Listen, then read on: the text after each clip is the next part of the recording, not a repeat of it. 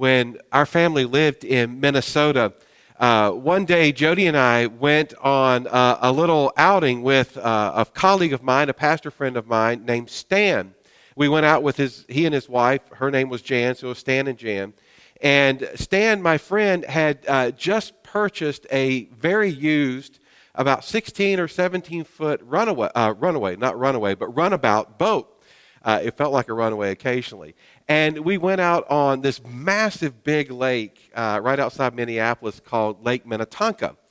And so Stan had only had his boat out a couple times. So to be honest with you, I was just a little bit nervous. But anyway, we met them at the dock and we got on his boat. And I noticed a couple clouds rolling in. And I said, Stan, is this going to be okay?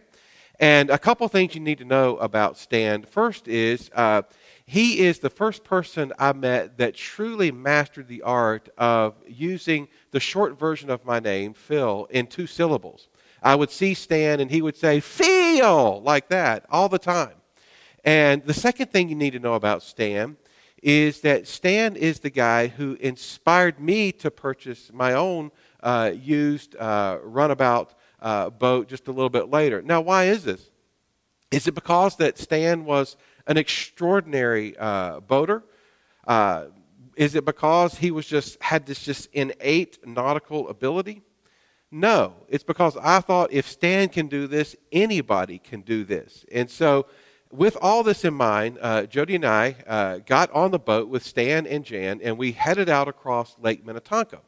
Well, while we were heading out, I noticed even more clouds rolling in. And occasionally I would say, Stan, are you sure this is going to be okay? Oh, sure, Phil, it's going to be fine. It's going to be fine. And so we get out, and we're about halfway across Lake Minnetonka, and it's starting to get really choppy. And this little 16-foot runabout starts to feel like sort of an igloo cooler-sized boat on Lake Minnetonka, and start to hear rolls of thunder, and I start saying to Stan, we need to get off this lake. And he says, oh, we're okay. And I said, no, Stan, we really need to get off this lake. And I started looking around at private homes because we couldn't see a public dock anywhere. And I said, you need to take this thing and beach it at that private home. We'll just go knock on the door and ask them if we can stay in their house for a while.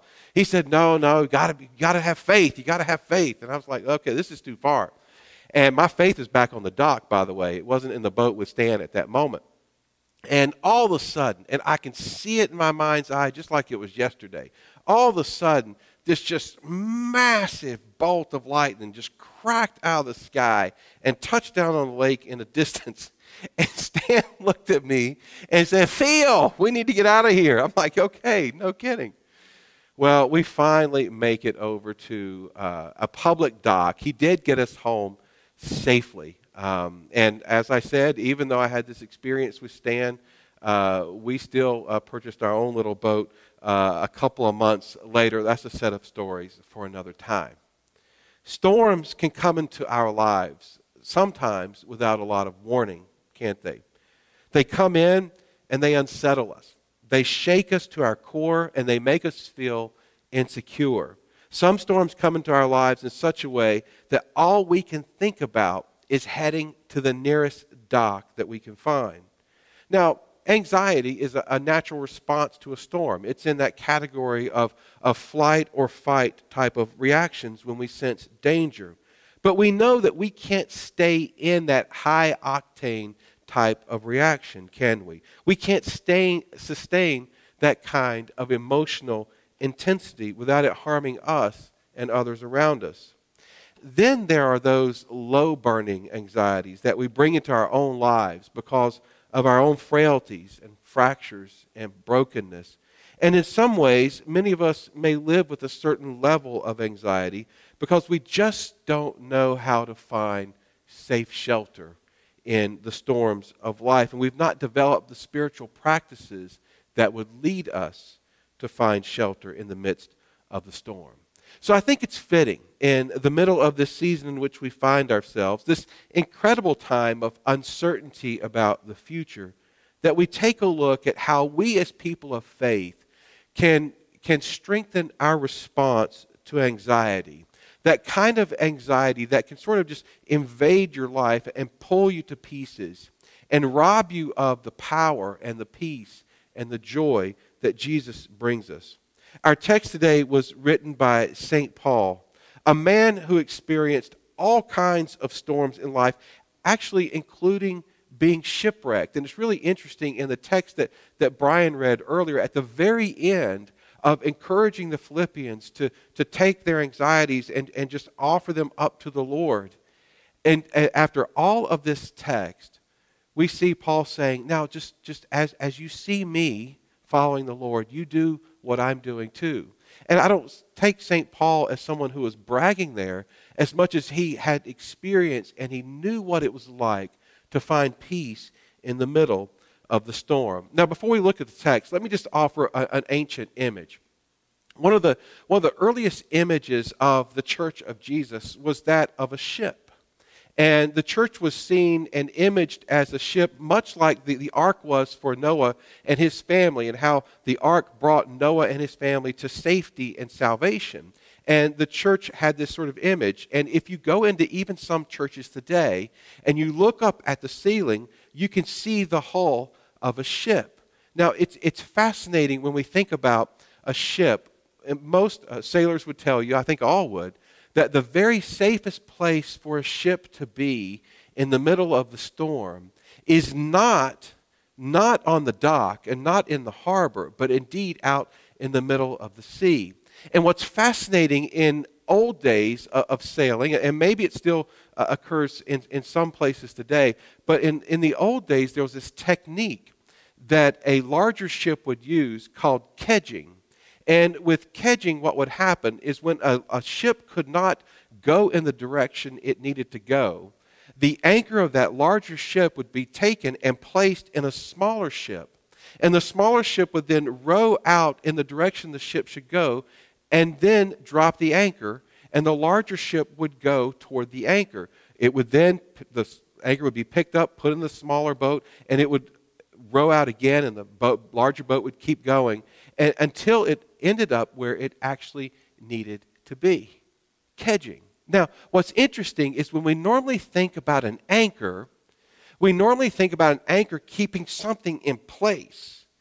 But here with this technique called kedging, we see the anchor actually leading the way and guiding the boat to that peaceful place of where it needs to be. And so as we take a look at our text, what we find is we find two powerful materials or two powerful characteristics of the anchor that the Lord brings into our lives that helps us to guide our lives into the peaceful waters. And the first one is the anchor, or the actual nature of the presence of God. There's a story from the life of Jesus where we find Jesus and his disciples in a boat in the middle of a storm. Jesus was in the stern of the boat, sleeping on a cushion. And I love the detail that we have there. I mean, Jesus could take a power nap in the middle of a powerful storm. And this storm is just swirling around, and the disciples are afraid. And they go to wake up Jesus. And what do you think they say to Jesus when they go to wake him up? Do they say, hey, Jesus, we just need you for a little bit here? Or, Jesus, we need you to take the realm of the ship and help us get out of this? No. What they say to Jesus is, Lord, don't you care if we drown? Teacher, don't you care if we drown? So I can imagine Jesus here, as he gets up, I can imagine he's a little bit annoyed. Most people are when they're woken up quickly from a nap. And he said to the storm, quiet, or older translations say, peace, be still.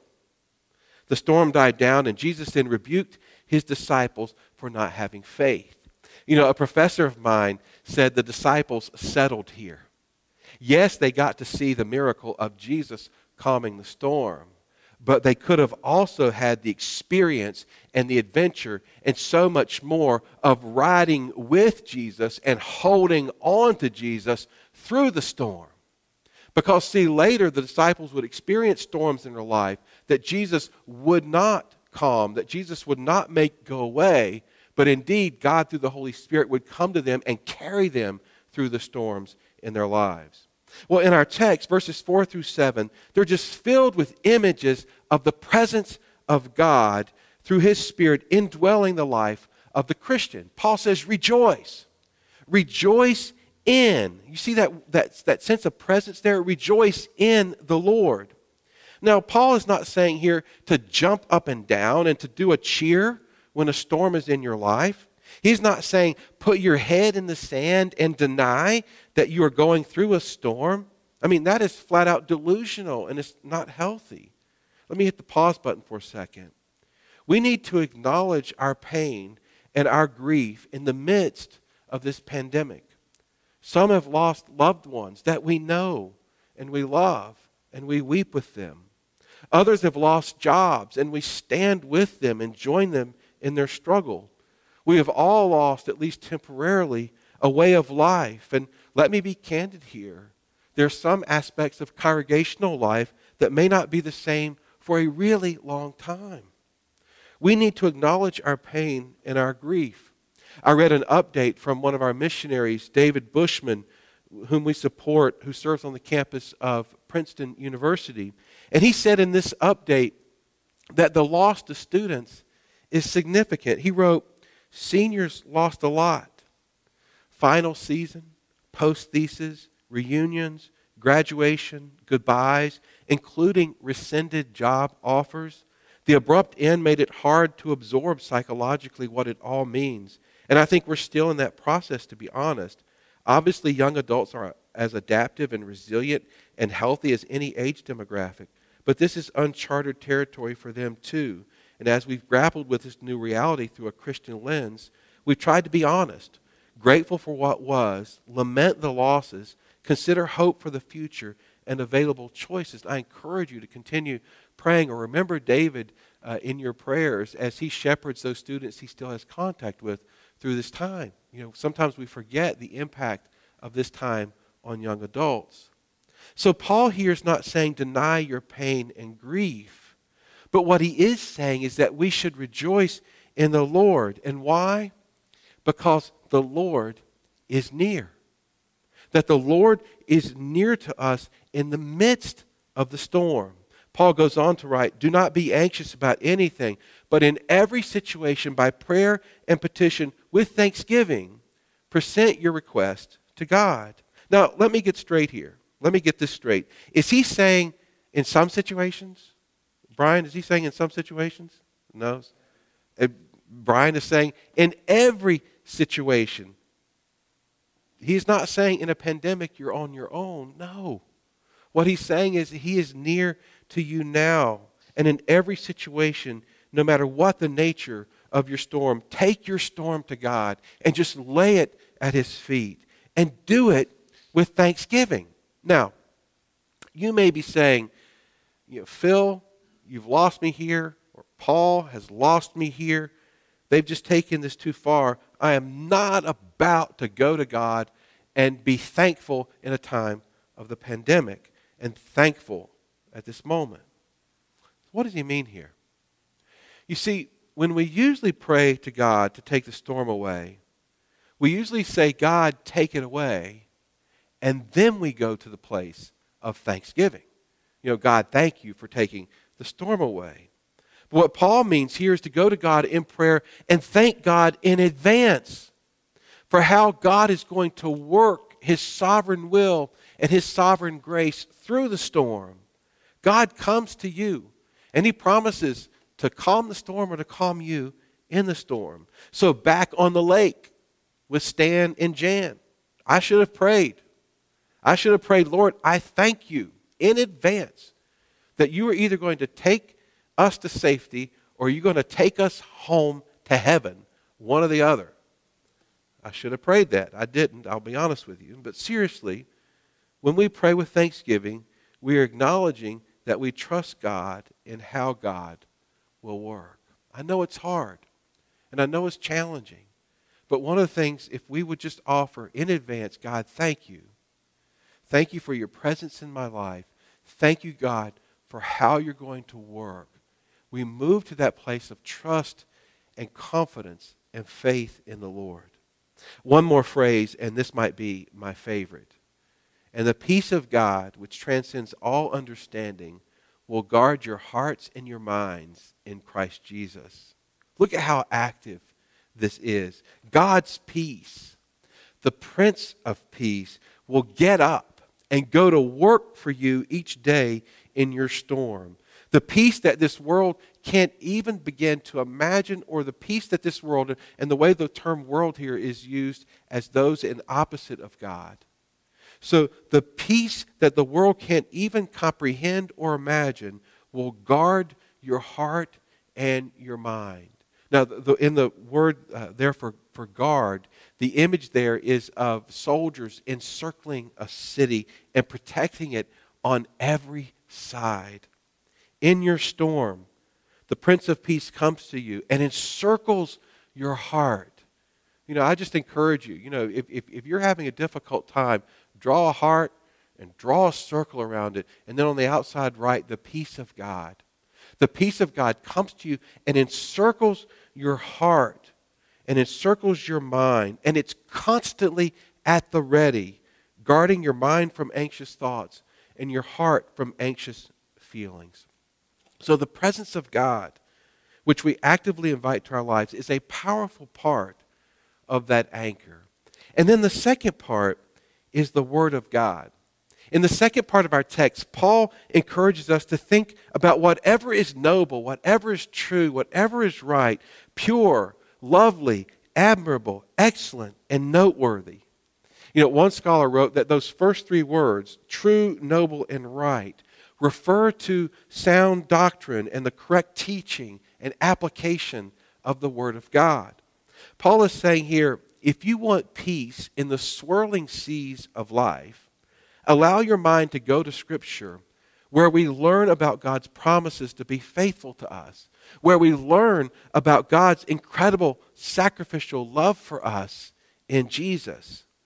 I can't encourage you enough during this time to memorize Scripture and bring it to mind when you feel anxiety rising up in you. One of the passages of Scripture that I've shared with you throughout this time that just means so much to me is the passage from 1 Peter 5, 6, and 7, that as we humble ourselves under the mighty hand of God, He will lift us up in due time, His due time, not necessarily our time, but He'll lift us up in His due time.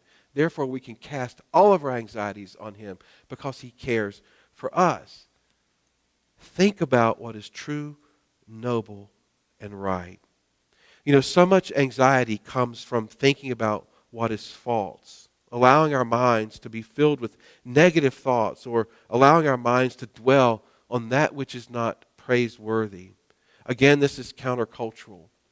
Our culture would tell us that when we're anxious, to completely clear our minds, or to think about butterflies and puppies, or to go to the beach and stick our toes in the sand and just listen to the surf and the waves and everything. But Paul is saying here, no, don't do this. Paul is saying, don't go mindless. No, dwell on the Word of God and dwell on the promises and the goodness of God. Let me offer a few suggestions as anxiety, if it rises up in you. Dwell on your confession of Jesus as Lord. When we read all throughout the pages of Scripture, one glaring promise stands true, is that Jesus is the Lord over all things. And Jesus is the Lord of life. Remember your baptism. The beautiful imagery of baptism is that we are buried with Christ. We're buried with Him in baptism, and then we're raised to new life in Him.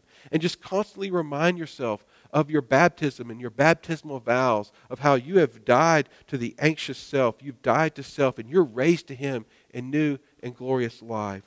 Recall verses of Scripture that have carried you in the past. Claim the promises of God. And then lastly, a last suggestion I would suggest is count and name your blessings. Count and name your blessings. If you find anxiety just rising up in you, just make sure you go to that place of gratitude and actually list out your blessings. Maybe you need to put them on a sticker on the bathroom mirror or on the refrigerator, but just say, Lord, thank you for this and this and this. Lord, thank you. And be specific. There's an old hymn that says, count your blessings, name them one by one. Count your blessings. See what God has done. Count your many blessings. See what God has done. Well, I'm going to be really honest with you this morning. I know that this is not always easy. I know it's not.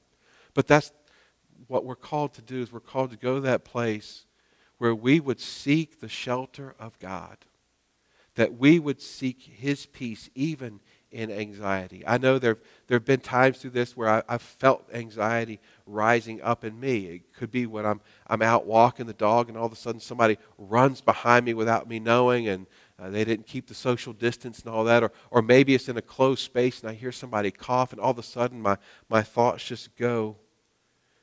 It comes out in lots of different ways, right? For some of us it comes out as irritation, some of us as frustration, some of us sarcasm here and there. It can rise up really quickly. In those moments, I know for me, the only thing that helps me is remembering the love of God and remembering those who love me. That's it. Nothing else. Where do we find the love of God? It is anchored in the presence. It is anchored in the presence of His Word. You see, that's where these two materials of the anchor come together, God's presence and God's Word. Because what was Jesus called? The Word, the Logos, the Word of God made flesh to dwell among us. I invite you this morning to take your anxieties straight to Him. Dwell in His presence. Dwell on His Word. I promise you. No, He promises you that the peace of God, which transcends all human comprehension, will guard your heart and mind. It will encircle your heart and mind in Christ Jesus. People of God, don't forget, during this time and any other storm that may come your way, don't ever forget, the Lord is near. Amen and amen. Let's pray together. God, we so thank you for the way that you come to us and that you bring us your peace.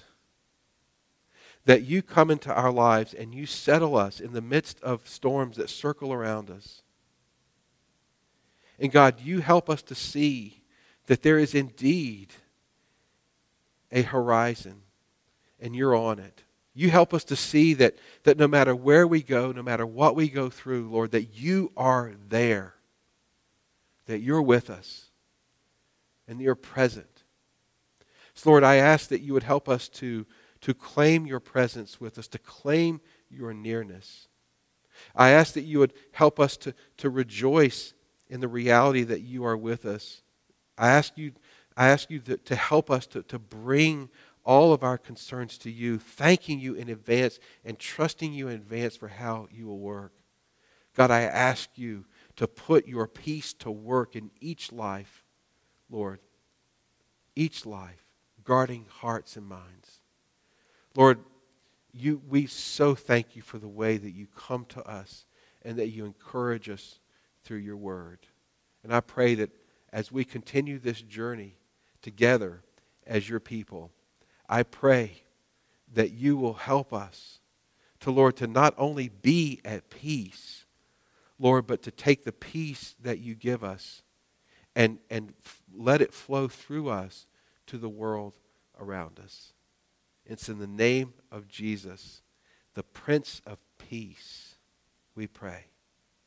Amen.